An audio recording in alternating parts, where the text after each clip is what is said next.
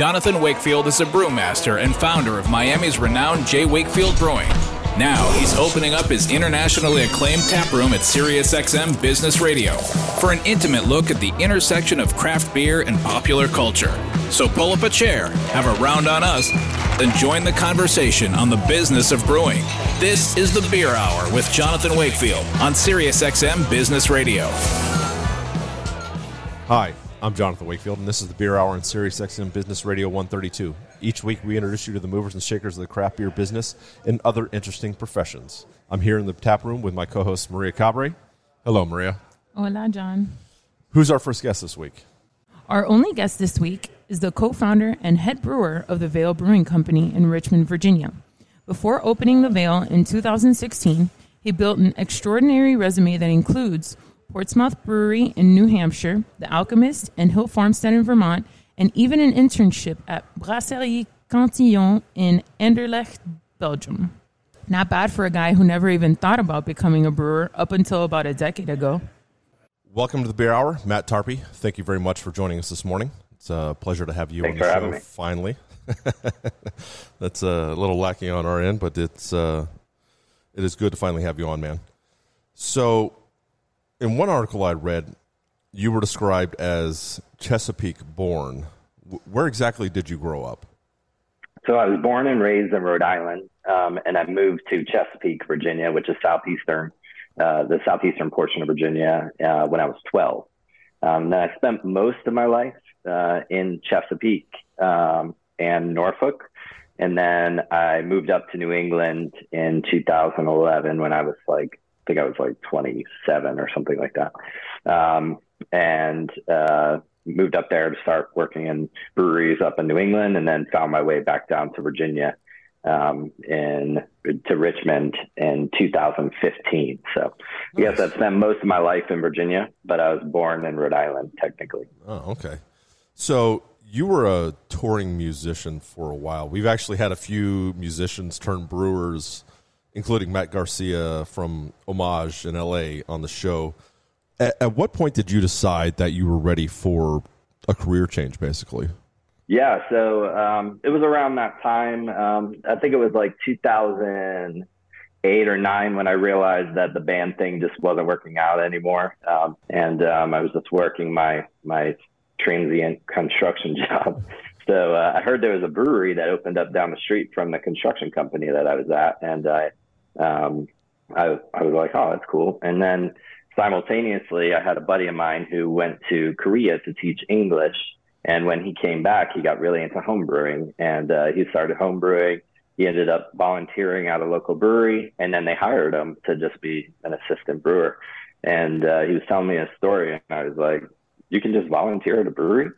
Wow. I didn't know that was a thing. You know what I mean? And this was 2009 or 2010. Right. I was just like, I didn't even know you could do that, So I found out about this brewery, and I just walked down there, and I was like, hey, I'm just seeing if you needed a set of hands.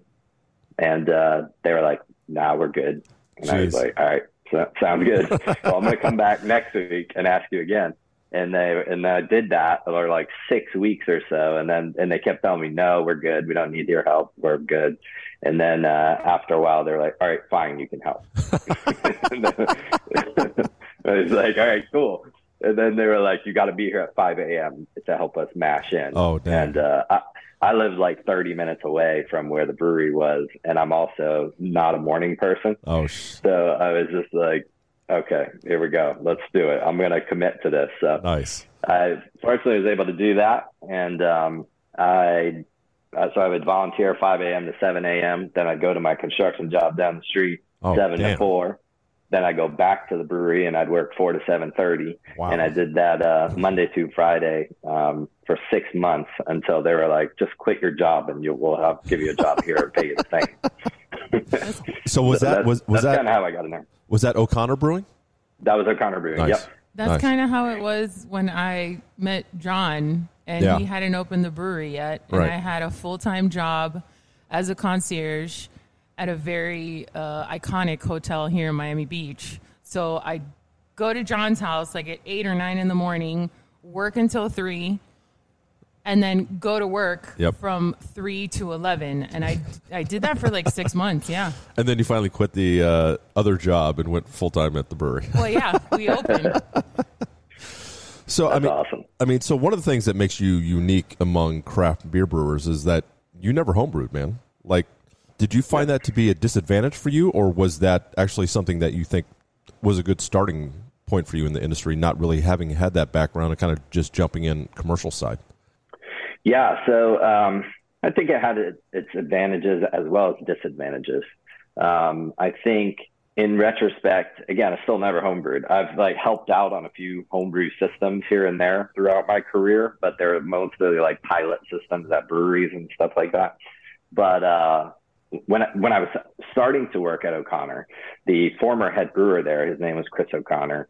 He asked me, are you a home brewer? And I was like, no, I've never homebrewed in my life. And he said, good. And I was like, why is that good? Everyone else here is a home brewer. The other volunteers, right? And he was like, well, I don't have to break you from your bad habits as a home brewer. Yes, very true. Yep. So I can just show you the ropes and show you how it needs to be done right on a commercial setting with larger equipment, and it'll be a lot easier for me. So I took that to heart, but it was a little stifling because when I started in that commercial setting, I was working at O'Connor, and at that time they were making 5 beers a year and only using Chico yeast, and the recipes were very basic. So it was a golden ale, a red ale, a pale ale, a black IPA, and then they were making an Irish stout, a dry Irish stout. And then just at the end that I left, they introduced an actual IPA. So those are the only recipes that they had. So I was stifled myself that I wasn't learning. I wasn't growing. Right. So I started doing weird stuff there. Like I've always just been like a weird person when it comes to like culinary things and flavors. And, I just like a very Willy Wonka vibe with my mindset, So I was like, I want to try different things, So they had these pins, and they would always try to fill them every once in a while, not as frequently as I had wanted them to. So I would just take the pins and I would do weird stuff with them. I would like stuff them, like take like the pale ale, and then I just put like a bunch of smoked bacon in the pin and then fill it up, Wow. And then That's awesome. There was one time I filled a pin. I just straight up dumped 2 Monster Energy drinks into an empty bin and then filled it up with IPA. That was a lesson learned in re-fermentation, where that pin exploded everywhere all over the brewery, and then I had to clean it. Damn. But yeah, that was my mindset. I just wanted to learn and see what happened. Right. I was more of an experimental guy than I was by the book. Like this is how it should be.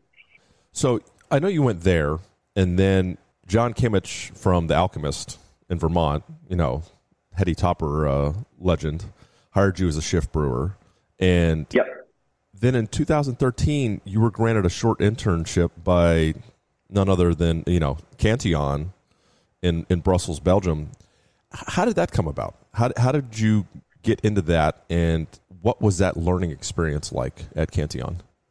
Yeah, that was pretty wild. So I was working at Portsmouth Brewery. This is 2012. And I had heard that the Shelton brothers were putting on the festival, the first annual iteration of it. Right. So this was in Worcester, Massachusetts, not too far from Armsby Abbey there. Right. And so there was going to be this very amazing, cool thing where they were going to invite brewers from all over the world to pour their beer. So, craft beer fans, brewers, everyone in the States could meet these brewers that lived all over the world, Canada, Belgium, Italy, France, everywhere, that you might not be able to get the opportunity to do so. So that was pretty amazing. And I was like a huge Cantillon nut at that time and really into lambic and wild beer. And again, I didn't really have any experience in wild beer at all, because the extent of wild beer that I had was working at Portsmouth Brewery, and it was just Todd doing partial sour mashes for Goses. Right. So we never really, he would never touch the stuff and never introduce that stuff, like back, Brett Sanomyces, any of that kind of stuff into the brewery space. Smutty Nose, which is Portsmouth Brewery's sister brewery, had a little bit of a wild program, but that's kind of where it ended. And I never really got to be involved with it. So, and I heard this festival was going on. I was like, oh man, I got to go. And I want to just like meet Jean. And I was broke. I had no money. I couldn't even afford a ticket to go to the festival. Okay. And I was like super bummed. And then, but I was a huge beer advocate member and active beer trader. And so I saw on Beer Advocate that there was an opportunity to volunteer at the festival. And you just work at the festival, you get a shirt, and then you get a taster glass, and you can taste the beer too. So me and a buddy of mine went up there, and we went to the festival, and he was actually doing his residency. He was becoming a doctor. He was a friend from Virginia that was actually in Massachusetts doing his residency. Wow. So that was kind of cool. But so we went to the festival together. He volunteered too because he was super broke. He doesn't have the doctor money yet. Right. So so we went to the festival as volunteers, and so we got there early and looking around, kind of getting our bearings of the space before the pre-event or pre-festival meeting that they were going to have for all the volunteers. And I look over, and Jean's standing right there, and he's talking to some guy, and he is just giving him the business. He's just like full on like beer geeking on Jean, and you can tell Jean is just like, he's being so kind about it, but you could tell he's like he's getting the business. What I mean? Oh boy.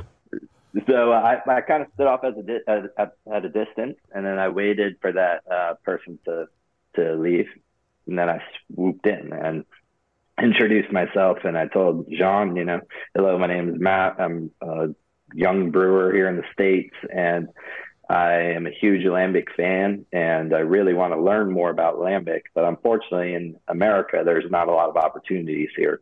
At that time, there was maybe 6 or so commercial breweries that even had a cool ship and was experimenting with spontaneous fermentation. Allagash, Lost Abbey, maybe, Russian River, a few others. I mean, there was only a handful back then, man. Not many. Exactly. Exactly. And they were all bigger breweries that they're not just going to let little old me come in and like, can I shadow you guys for a couple of weeks? You know what I mean? So I was like, I had no opportunity to learn about lambic spontaneous fermentation in America. So John's standing right there. So I asked him, I was like, hey, I'm really interested in lambic. I want to learn more about it. If I were to come over there, could I just shadow you and ask you questions? I'll do whatever. I can help with whatever. I can take the trash out, scrub the floors, whatever you need. I just want to be able to ask questions and have true experience with lambic because it's truly my favorite type of beer, and especially at that time. And he looked at me kind of funny, and then he said, well, if you come over, I will accept you as an apprentice. And he goes, I can't pay you though. I was like, I don't need to be paid. I'm not looking to get paid, And he was like, but we can open some very special bottles. I was like, I don't even need that, but that sounds amazing, I was like, I literally just want to come and just help. And he goes, well, if you come over, then you can come and help with me. I was like, all right, sounds good. Can I have your contact? And then he gave me the most generic email ever, Jean at Cantillon.be or whatever it was. And I was like, I wonder how many times he's given this email out at this event, and if he's going to remember, my stupid self.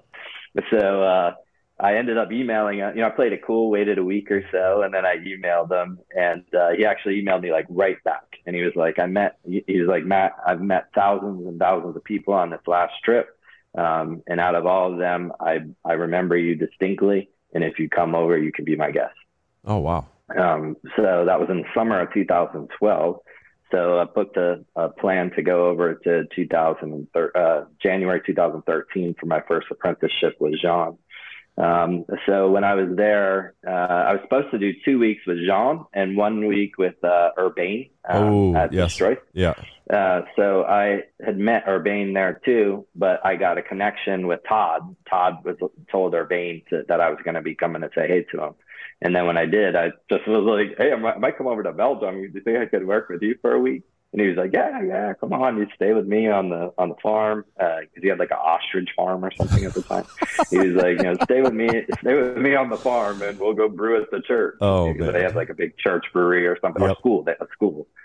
So he was like, so I said, okay. So I, flashback, or actually just, this is kind of, and tell me to stop if I'm being too long-winded here. So chronologically, I was, shortly after that happened, I was at Portsmouth Brewery one day and Todd said, hey, I want to talk to you. And so we went and sat in the basement by ourselves in the brewery cellar, and he started tearing up. And I was like, is everything okay? And he was like, yeah, I just want to let you know that I'm leaving Portsmouth Brewery. I'm going to start my own brewery. That I had just moved my life up there less than a year ago to work and study with this guy. Wow. And I was like, are you kidding me? And he was like, no. And he was like, I'm leaving. And I was like, he's like, but I want you to work for me. I want you to be my guy. And I was like, okay, where are you at in the process? Like, is this thing going to open in a few weeks? He's like, well, I haven't even started. Oh. And I was like, okay, so we're talking a couple years out here, And he was like, yeah, hopefully a year. And I was like, yeah, right. We'll see, So I started thinking, okay, I got to get out of here. I got to get out of Portsmouth Brewery. So I actually was starting to apply to jobs. I had an interview with Allagash. They didn't hire me. Dang it. So I've told Jason that before. I was like, remember when you interviewed me and you didn't hire me? Anyway, so it was funny. And then we had this right before Todd told me this, we had done a collaboration with John Kimmick. Ooh. And he was telling me all about it was a beer called Squidgy Black. So it was imperial. It was basically like an imperial milk porter that was imperial milk porter, but basically hopped like Heady Topper. So it was kind of interesting relationship that Todd had. So Todd in Portsmouth Brewery was one of the only non-Vermont brewers that was able to pour at the Vermont Brewers Festival for years. Interesting. So, and the premise of that year's festival was collaboration. Everybody's collaborating. Right. 2012. Of course, yeah, it was big back then. Yeah.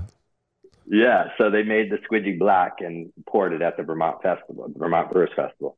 So I met John, and John was like, he had heard that I was going to Cantillon. He was like, that's amazing. And he was like, text me and tell me how it went or something. I think that's how I acquired his number. So then when things weren't going right with the Allagash thing, I was really excited. I wanted to do work at Allagash because I was into, spontaneous fermentation, and that didn't work. So I was like, what next? What do I do now? So I had heard through the grapevine that John was opening, I'd known that John was opening his cannery to start brewing Heady Topper in production side. And then I had heard that one of his brewers quit because he was going to have 3 shift brewers. So I reached out to him immediately and I was like, hey, are you looking for a brewer? And he was like, yeah, actually, do you want to come and interview? So I went and interviewed with him, and then got the full tour. I interviewed with him, and then at the end, he was like, I was like, so, if you decide to hire me, and then he's like, oh, you're already hired. This isn't really an interview, even though I said it's an interview. It's not really an interview. You're hired. I was just showing you where you're going to work. Oh, and I was like, okay, cool. So I got that job, but then, so flash forward to January 2013. And I was about to take off to go to Cantillon, and John was just about to start ramping up the Heady Topper brewing. So when I came on a little early, and I was helping install tanks. I was, setting tanks in place. I was running glycol lines. I was doing all sorts of things. And then, so right before I left, John was like, hey, I can't have you be gone for 3 weeks. So he was like, so you got to pick and choose what you want to do, but I can only let you go for 2. And then I was like, all right, sounds good. So my choice was the Cantillon. So I turned Destroyce away. And so I changed my ticket, whatever. Now I'm over to Cantillon, and I had never been out of the country. It was the first time I had been out of the country anywhere. Wow. And so that was a little bit of an awesome culture shock for me, just seeing something other than America. Well, besides Canada, right? Those of course. few tour dates in Canada, which isn't really a visit. We're not really visiting properly, but no. So it's in and out, and you're eating McDonald's, and then exactly. You know what I mean? But anyway, so I get there, and it's really amazing. I've got this cheap hotel, walked every day to the brewery.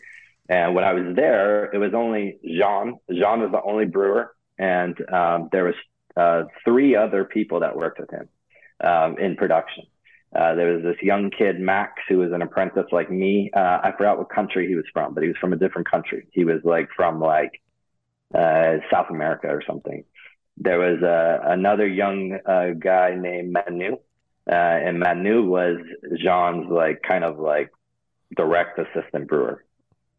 And then there was this other guy who I forgot his name, but literally the week before I got there, he was rolling punch-ins around by himself, slammed and broke his thumb. Oh, damn!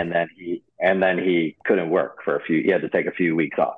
So they were like, actually, we're really excited that you're here because we need an extra set of hands. Oh, so I worked real hard that 8 apprenticeship. We were stacking punch-ins 3 high by hand. Really? We were Jesus. Yeah, we were graining, mashing out with the shovel, getting in the hot mash tun, mashing out with the shovel, thousands of pounds of turbid mashed grain. So it's like cement. Yep. And you're just like, you got to climb in there, and then they're just like, oh yeah, take your shirt off, it's too hot, so there's no shirt. And then there's people all from all over the world walking around you, looking at you while you're mashing out. But I was killing myself, and because I was trying to prove myself, right. And I was I was so appreciative of the time there. It was really special. The first day that I was there, they always do family lunch together. Right. And the first day that I was there, at the end of it, everyone left except for Jean and I. And we're sitting at the table, and he said, Matt, I get tons and tons of people that ask to do what you do through email, Facebook, in person. And I tell every single person no. I have no idea why I said yes to you, but you're always welcome here. Oh, that's awesome, man. So that was pretty amazing. But yeah, I learned so much in that time, just in that 2-week period, more than I could have ever learned, unless I was to do the same with Jason at Allagash or Vinny at Russian River or right. something. Those are probably the next 2 closest things in America that I'd be able to learn that much from. So, and I think honestly, they potentially were in a exploratory phase themselves at that point in time. I think so too. So, yeah. Around that time period, absolutely. Yeah. So that's how that came about, and I ended up having 2 more 1-week apprenticeships with Jean at Cantillon.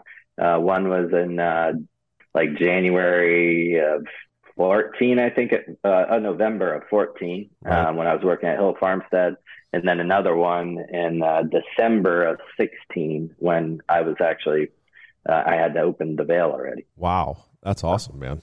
So you actually, so what happened when you came back from this initial 2-week internship? I mean, the job obviously with The Alchemist was not there, but you were able to get a job with Sean at Hill Farmstead? Yeah, so I was working, I was working at... no big deal, right?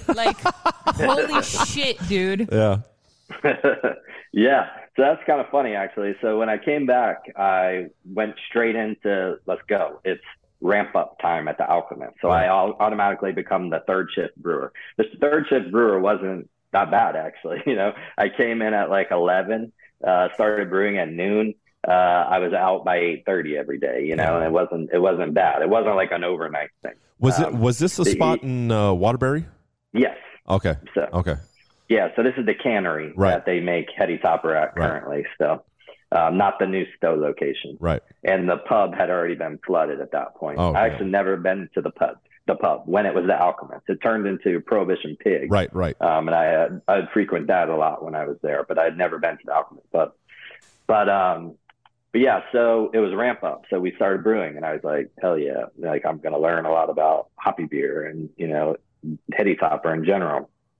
And to be honest, I kind of found myself back in the same position that I was in working at O'Connor. So we were making one beer with one yeast. Yep. That's it. Very simplistic recipe. John is, he's huge into efficiencies and simplifying things, which is awesome, you know, and he makes it, the process is super easy, and the brew day was super easy and convenient and efficient. It was in and out. It was great. But it was super simple. Everything was super simple. So, and they're actually amazing employers and really care about their employees. And they do everything they can to they design their whole business basically to be, just to support quality of life for their team. So they did a really amazing job of that. And, so you know, it was just great. I would work Monday through Thursday. And then every third Friday I would, have to come in and just dry hop a few beers and, you know, check some gravities and stuff. It was pretty easy. And then, but I was kind of spinning my wheels, so I wasn't learning anything. Right. I started asking some of the staff members there, you know, hey, why do we do this? And how come we haven't tried this? And has anybody ever thought about this? And a lot of the staff were kind of trained to just brew and operate heady toppers. So there was not a ton of knowledge available to me there either. There were some definitely knowledgeable folks there, more so about process. But yeah, I'm not saying like nobody knew what they were doing there, but I did not mean it like that. But yeah, so I just wasn't growing much. And so what I would do is on my day off, somehow while I was there, I ended up meeting Sean Hill at like it was Oxbow. It was like Oxbow coming to Maine or something like that.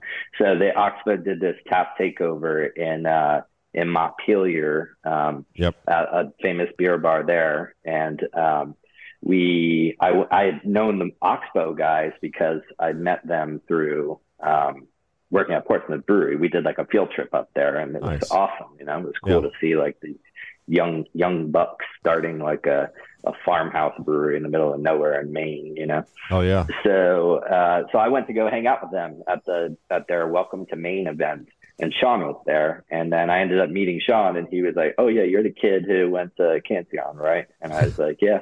And then I was like, "I'd love to come up and check out the brewery." I hadn't been to Hill Farmstead at that time, and he was like, "Yeah, sure, I'm there all the time. Come by if you want." And I was like, "All right, sounds good." So I went by one day, and then he ended up, you know, he was super busy. It was just him and Dan at the time really doing anything with beer, Dan Suarez. Yep. So I was like, you know, you don't have to stop what you're doing. You know, I just wanted to check out the brewery and try some beers. And he was like, okay, yeah. So he just did his thing. And then he showed me around here and there. And then he like let me have some samples of some things. He was super generous. And then I got his contact, and then I started, I was like, hey, you know, I don't really do much on Fridays. And I really want to learn more about wild beer. And I know you guys do a lot of the mixed culture saisons and stuff like that. And it'd be cool if I just come by and I'll help him scrub the floors, clean the tank, wipe the walls down, take the trash out. And he was like, yeah, I guess if you want to come by and hang out, that's cool. So I started doing that. So every Friday I had off, I would treat it as a work day, and I would go to Hill Farmstead and I'd work the full day. And I would help them bottle. I'd help them, you know, lug kegs around. I'd help in the gift shop. I'd help do whatever they needed. And I think I was scrubbing the floors, wiping the tanks down, just to learn and ask questions. I spent a lot of time with Dan Suarez at that time, right? Who's an amazing brewer and just a genius as well. It's super funny. Has the voice of an angel too. I don't know if you know that. No, I did not know that one. Yeah, he's got some. He can belt it out for sure. Oh, nice. But he's always singing and making like improv songs, like joke songs about people and stuff. He's super. That's awesome, dude. You're listening to The Beer Hour with Jonathan Wakefield. Conversations on the business of brewing and popular culture. Matt Tarpey, thank you very much for joining us this morning. So, I mean, you know, a lot of guys just did homebrew to open a brewery, but like this was like you had a tried and true path of how you got to where you were. I mean, obviously, at the time, like, you know, you're with Dan Suarez, an amazing brewer. You're with Sean, another amazing brewer. But then what? You're working there, and you meet Dustin Durrance, who would drive up to Hill Farmstead for beer. I mean, neither of you really had any intentions on starting a brewery. How did the idea of opening a brewery come to fruition, you know, in Richmond? Yeah, so like I said before, or like you all know, I never wanted to be a brewer at all. I kind of fell into it and fell in love with it. Fell in love with the industry, the process, being able to create something. You know, it was amazing to be able to make a beer, and then you go to a bar and you see, or a restaurant, you see someone drinking your beer and smiling. Right. You know, like that was just such an amazing, fulfilling thing for me. So I fell in love with the process. Then I started working for every type of brewery. You know, I worked for a production brewery, worked for brew pub, worked for small startups, worked for, you know, efficient machines, you know, and right. I learned a lot about that too. And I saw every walk of life, people who've been brewing for 25 years, people with a dream that just wanted to start something, you know, and I saw the stress that went into owning a brewery, starting a brewery, just operating a brewery. Right. And I was like, I don't want to do that at all. That sounds terrible. You know, I was working at Hill Farmstead, I was pretty content. You know, I wasn't even a brewer at Hill Farmstead. You know, I was technically Sean's assistant. Right. And I never produced one drop of work while I worked there, but I did everything else. I did every single thing else that you can do at Hill Farmstead besides produce work. But yeah, so it was weird. Like, Dustin might have had a dream to start a brewery. I don't really know, honestly. But I didn't know Dustin at all. It was a chance meeting that I even met Dustin. So I had known this guy, Dave Whitty, who is a drummer for a metal band here in Richmond called Municipal Waste. Okay. A pretty famous metal band. And his Instagram name is Stout Mania. So he's a big Stout fan. So we were following each other on Instagram, and one day he reached out to me and was like, hey, you know, I always do like these big stout tastings, and we're going to do an actual Hill Farmstead stout tasting. I wanted to send you the list and see what you thought. So he sent me the list, and I was like, man, I got a lot of them, you know, but they were missing a bunch of them. And I'm a beer trader, beer lover. Right. I always did bottle shares myself. I would always buy like 4 bottles of them, you know, and I would hold them.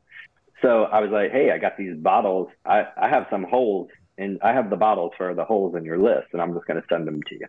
And he was like, what? And I was like, yeah. He was like, what do you want for them? I was like, nothing. Just send me a picture of all the bottles together. I want to see them, because that'd be like a cool shot. You know, I was always that guy. Like, and then a week or two later, he was like, a buddy of mine, Dustin, is coming up, and I'm going to have him drop some stuff off for you at the bottle shop, because he was a big beer trader and big beer fan too. He would, you know, sell our beer and drive all over the country and buy full allotments and share them with everyone locally and all that kind of stuff, which is awesome. So one day, you know, I was just kind of kicking rock, walking towards the gift shop from the cellar. And I opened the door to go into the gift shop. It was before we were open, so there was just a line of people there, you know. So I went to open the door, and I was about to walk in, and then I heard behind me, does anybody know a guy named Matt Tarpey? And then like somebody was just in line, said that to someone else. And I turned around and I was like, I'm Matt Tarpey. And then he was like, oh yeah, I'm Dustin. I'm Dave's friend. And I was like, oh, cool. So he was like, here's the bag for stuff that Dave wanted to give you. And I was like, oh, thank you. I was like, what are you doing? Are you like here by yourself? He's like, yeah, I drove up from Virginia by myself. And he's like, I'm just here to buy some beer. I think it was like around their anniversary or something. Oh boy! Yeah. So he was like in town for the festivities, you know, all the tap takeovers that Sean was doing.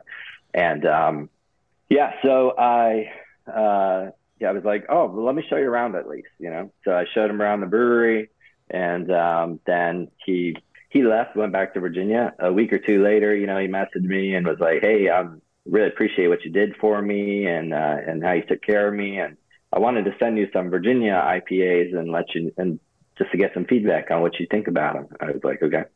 So I was just like, yeah, they're okay. This is not my vibe. And then he was like, somebody should come to Virginia and make some really good IPAs. And I was like, haha, yeah, wouldn't that be funny? And then that was basically it. He was just like, I'm not, sounds good. Not me. I'm the wrong guy. I don't know what I'm doing. I don't want to start a brewery. That sounds terrible. Oh, shit. So, so he was persistent, he kept telling me, "Hey, you ever want to start your own brewery? You ever want to start your own brewery?"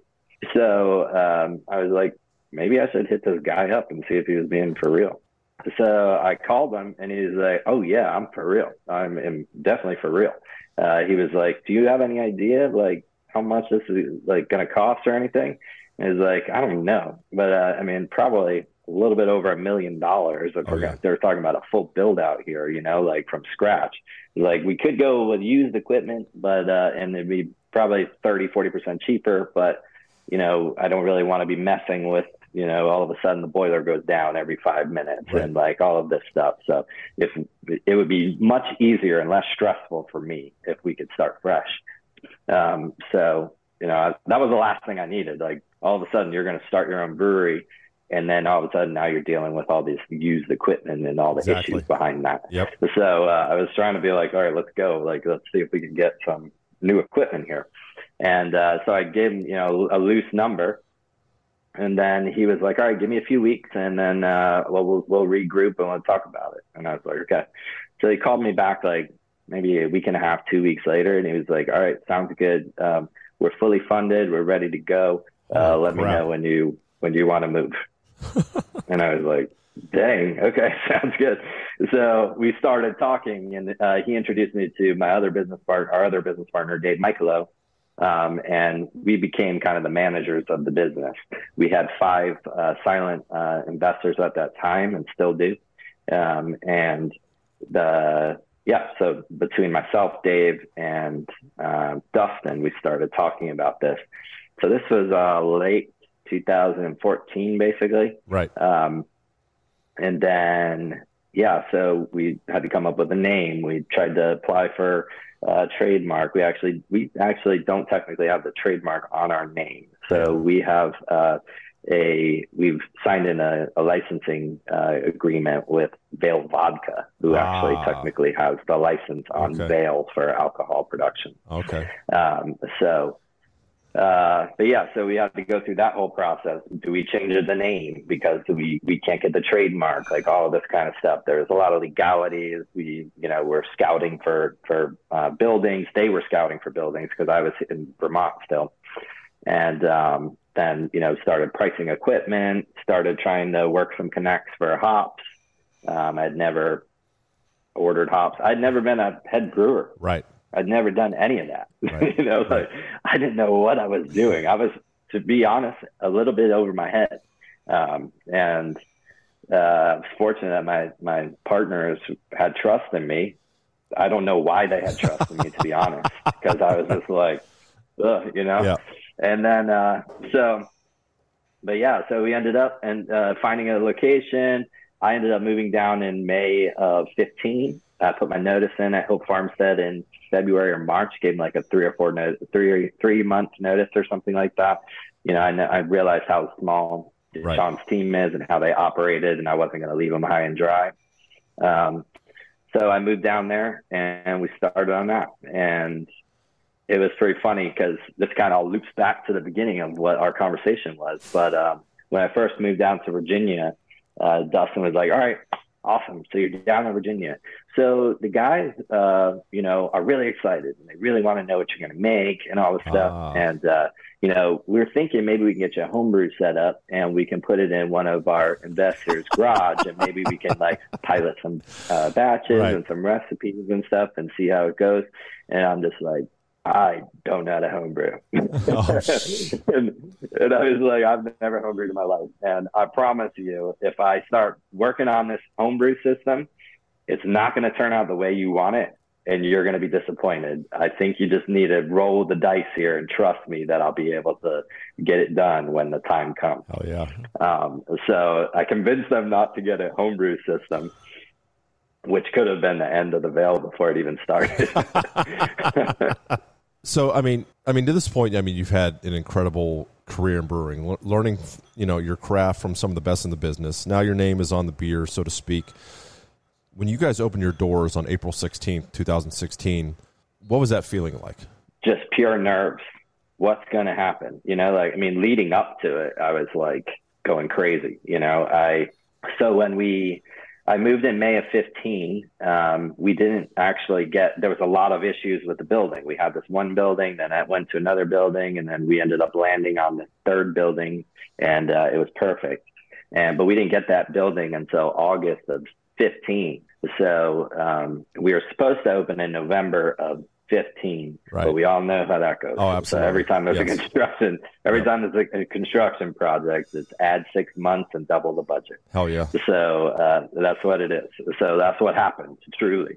So we didn't open till April, but I started brewing in March. And the cold nights were closing. The windows there were closing. Right. So the first batch of beer that I brewed at the Veil was a turbid mash spontaneous on a brand new system. Holy crap! And it was with Eric from Premier Stainless. Yep. So he had never brewed a turbid mash either. Oh. So he was trying to commission the brew house, teach me how to use it, but we both were trying to figure out how to do a turbid mash at the same time.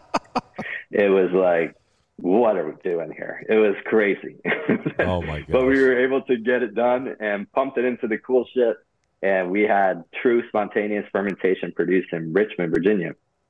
So I cranked out 3 real quick. And then it was like, all right, well, now we got to start making some other beers in preparation for our grand opening. So first beer, Imperial Stout, Sleeping Forever, our anniversary Imperial Stout, double mash Imperial Stout. I learned a lot of lessons through that process. I'd never done a double mash in my life, and I didn't know anybody who did it. Right. So I just had heard that's how you make thick stout. So I started doing that, and I learned a lot. I learned I have never known what a stuck mash is more than I did from that process.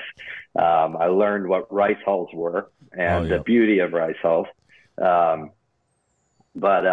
So the first batch was an Imperial Stout, Sleeping Forever. It was a 18-hour brew day or something like that, because it was just a mess. It's double mash, double stuck mash. That sounds like our first stout. That was our first stout. Absolute nightmare. Yeah. Absolute nightmare. Yeah. It was terrible. Yeah. And then my partners were there, and they were excited. They were like watching me, and I'm stressing and like, what is going on? Like trying to like do this. And I was like, yeah, just leave me alone. So I can figure this out so I don't look like an amateur right now. Oh, so anyway, so I did that. Then I started brewing hoppy beers. So I brewed Master Shredder, like our trade or like kind of like our house flagship IPA. Yep. Crucial Talk, our flagship double IPA. And then a one-off called Dull Fangs, which was an IPA with Galaxy and Nelson and grapefruit juice. Ooh. So those are the 4 beers that we released on our grand opening. Damn. Then I went back and brewed a couple more. Batches of spontaneous before the cold ended too. The cold season ended. But yeah, it was very stressful. Again, so all of those recipes were the first recipes that I had ever written in my life. Wow. And first time I had brewed on that system. And at that time, I was also the only person in production. So I was working 16, 17-hour days, 7 days a week for the first 3 months or so, doing everything. Wow. Dustin and some of my business partners would help me mill in a little bit, help me wash some kegs every once in a while, but I did everything else. So I'd brewed, I'd CFP the brew house, all the transfers, yeast management, dry hops, all that stuff by myself. Kegging, had a little bit of help. We had a mobile canning line come in, and we had some volunteers that were helping just snapping 4 packs on pack techs and building pallets. And then, so grand open comes, and we didn't know what we were doing. You know, that we barely had, it was like 10 staff members total. So when we opened our door, there was a line about 10 and a half blocks long. Oh my gosh. So there was, and we were just like, what is going to happen here? We just didn't know what we were doing. There was 4 beers. We only had 4 beers available: IPA, double IPA, grapefruit IPA, imperial stout. And we just went for it. And it was chaos and madness and incredible. And there was so much positive feedback, and everyone had a wonderful time, and people were just loving the beers. And and then we only had those 4 beers. Actually, originally I was adopting I wanted to adopt kind of like a Hill Farmstead Alchemist model. So my mindset was that we were going to brew Master Shredder Crucial Top every week. Right. Master Shredder Crucial Top, Master Shredder Crucial Top. And then we were going to have this extra tank that we were going to just throw something in there. It was going to be a hoppy Pilsner, chocolate milk stout, and then randomly something else. That was the plan. So we started brewing Master Shredder, and Crucial Top, and then we started brewing these new beers. Every time we brewed a new beer, it was crazy. Like, there's a longer line, right? And people are like super hyped and would buy it up. So then I was like, oh man, maybe we got to start making more new beers, you know? And it got to a point where we were just like selling so much beer, and we were doing so well, and folks were just drinking it all, that we actually had to close on a Saturday because we ran out of beer. Damn.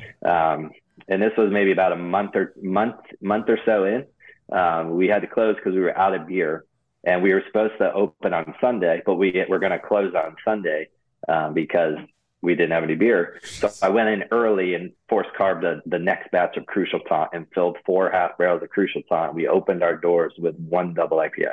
Wow. And we went through 3.5 of those 4 half barrels in like a 5-hour period. And then I was able to like start it back up the next week. But yeah, it was a whirlwind, you know, and I was like losing my mind. I was stressed out. I was out of it. I was delusional because I was just not getting sleep. Right. I was killing myself, honestly. And I got to a point 3 months in where I was like basically dead. And I was like, I couldn't move. I couldn't function. I couldn't think. And then I just literally just left everything and went to my business partner, Dave, who's in his office. And I said, I'm so dead right now. I'm going to just leave everything the way it is. It's fine. It'll be fine. I need to go home right now. I went home and I slept for like 19 hours straight. Seriously, not an exaggeration. And then on Monday, I was like, we're hiring someone, like right now. Like, we need to hire somebody. Oh, yeah. So we hired our first production hire, Justin Anderson, who is currently still with us at the Veil, and he's the director of brewing operations. Wow. And he's really the big dog running the show these days. Nice. I'm still heavily involved with production, and I still brew. Right. I don't brew as much as I'd like, but I try my best to brew at least once a week. Nice.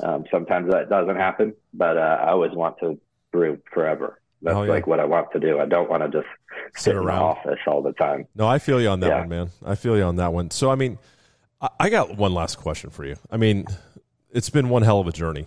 I mean, to get you to all this point and all the accolades you guys have received since 2016. I mean, you guys are one of the premier, if not the premier, craft breweries in the country. I mean, you guys make amazing beers. And it's just, this journey's been crazy. I mean, it seemed like one great opportunity in your career led to another, and ultimately to you guys starting the Veil. If you had to kind of like short set it, what were the keys to your success in building such an amazing career and brand? Yeah, that's an interesting question. I would think that for me, perseverance, and hunger and thirst for more knowledge and learning and understanding styles, ingredients, just the way that different people brew, you know. I think that is what is super important for me in my path. I understood what worked, what didn't work, what was hype, what wasn't hype. Right. I was a part of that. I was totally in that. I was a beer geek, beer trader. You know, I was wanting these beers from all over the country. I was trading whatever I could to get, 4 packs of KBS for, 3 bottles of Pliny. Right. I wanted the hoppiest beers I could get. I wanted the big imperial stouts. I wanted all the sour beers. I wanted lambic. I wanted everything. So I understood what was working and what wasn't working in the craft beer. So yeah, but I think just the perseverance and never giving up and never being content. Being content with where you're at, right. And just continuing to learn and grow and, push yourself. And honestly, I think everybody learns differently. And I think different people find value in different things for sure, especially when they're trying to learn more about a category or something in life. I'm a hands-on guy, and I definitely am I get much more from a conversation than I do reading a book. Right. So there's a lot of technical stuff in books, which are great. And I think that's important too. But for me, I think the most important is intuition and experimentation and having fun with it too. As corny as that sounds, not corny at all, man. Yeah. And then, I was drinking, I was trying to get Hop Slam. And I was trying to trade for Pliny's. Oh, yeah. One of my favorite beers at that time. I was a huge Three Floyds fan. Still am. I was Zombie huge Dust. into Zombie Dust. Zombie Dust was just dropping. I was obsessed with Zombie Dust. Dreadnought. I love Dreadnought. Oh, yeah. I was a huge Halfacre fan, too. Still am. I was Daisy Cutter. That iconic can was insane. Wow, you two are just nerding out on beer right now. So similar. Well, I was a beer advocate guy, and I traded. Yeah. I mean, I got in homebrew, but, I volunteered at Cigar City, and then that's how I got into Cigar City and got my job. And then it's very similar. I mean, he actually has some great chops, way better than I do. But, I worked under Wayne Wambles, so that in and in itself is, its own story, but anyways. But no, he's a Florida legend. Oh, yeah. He's a legend for sure. Yes. Brew socks and New Balances. Dude, this has been awesome. I want to say thank you very much for your time. Thanks, Matt. This is probably one of the highlights, and we got to get you down for Wakefest. Yeah, man. We got to get you down here, man. Yeah. When is it? February 11th. Okay, cool. Yeah. Yeah, should be able to. We'll shoot you a reminder and an invite, so we'll get you down here, man. We got to get you down here one time, so. For sure, yeah. We should brew together, too. Absolutely. Yeah. That's been a long time coming. Yes. I know, that has been. So we got to knock that out, and this has been an absolute pleasure, man. Yeah. And thank you very much for your time. Thank you, Matt. Thank you all. I appreciate it. Y'all have a great day. You too, man. That's it for this week. I'd like to thank our guests, Matt Tarpey, our co-host, Maria Cabre, our producer, Rocco Riggio, and our editor, Brian O'Connell. Thank you for listening. You can catch us each Friday at 7 p.m. Eastern Time on Business Radio 132 or anytime on the SiriusXM app or wherever you listen to podcasts. Please rate the show and leave a review. Remember, people, the thirst is real.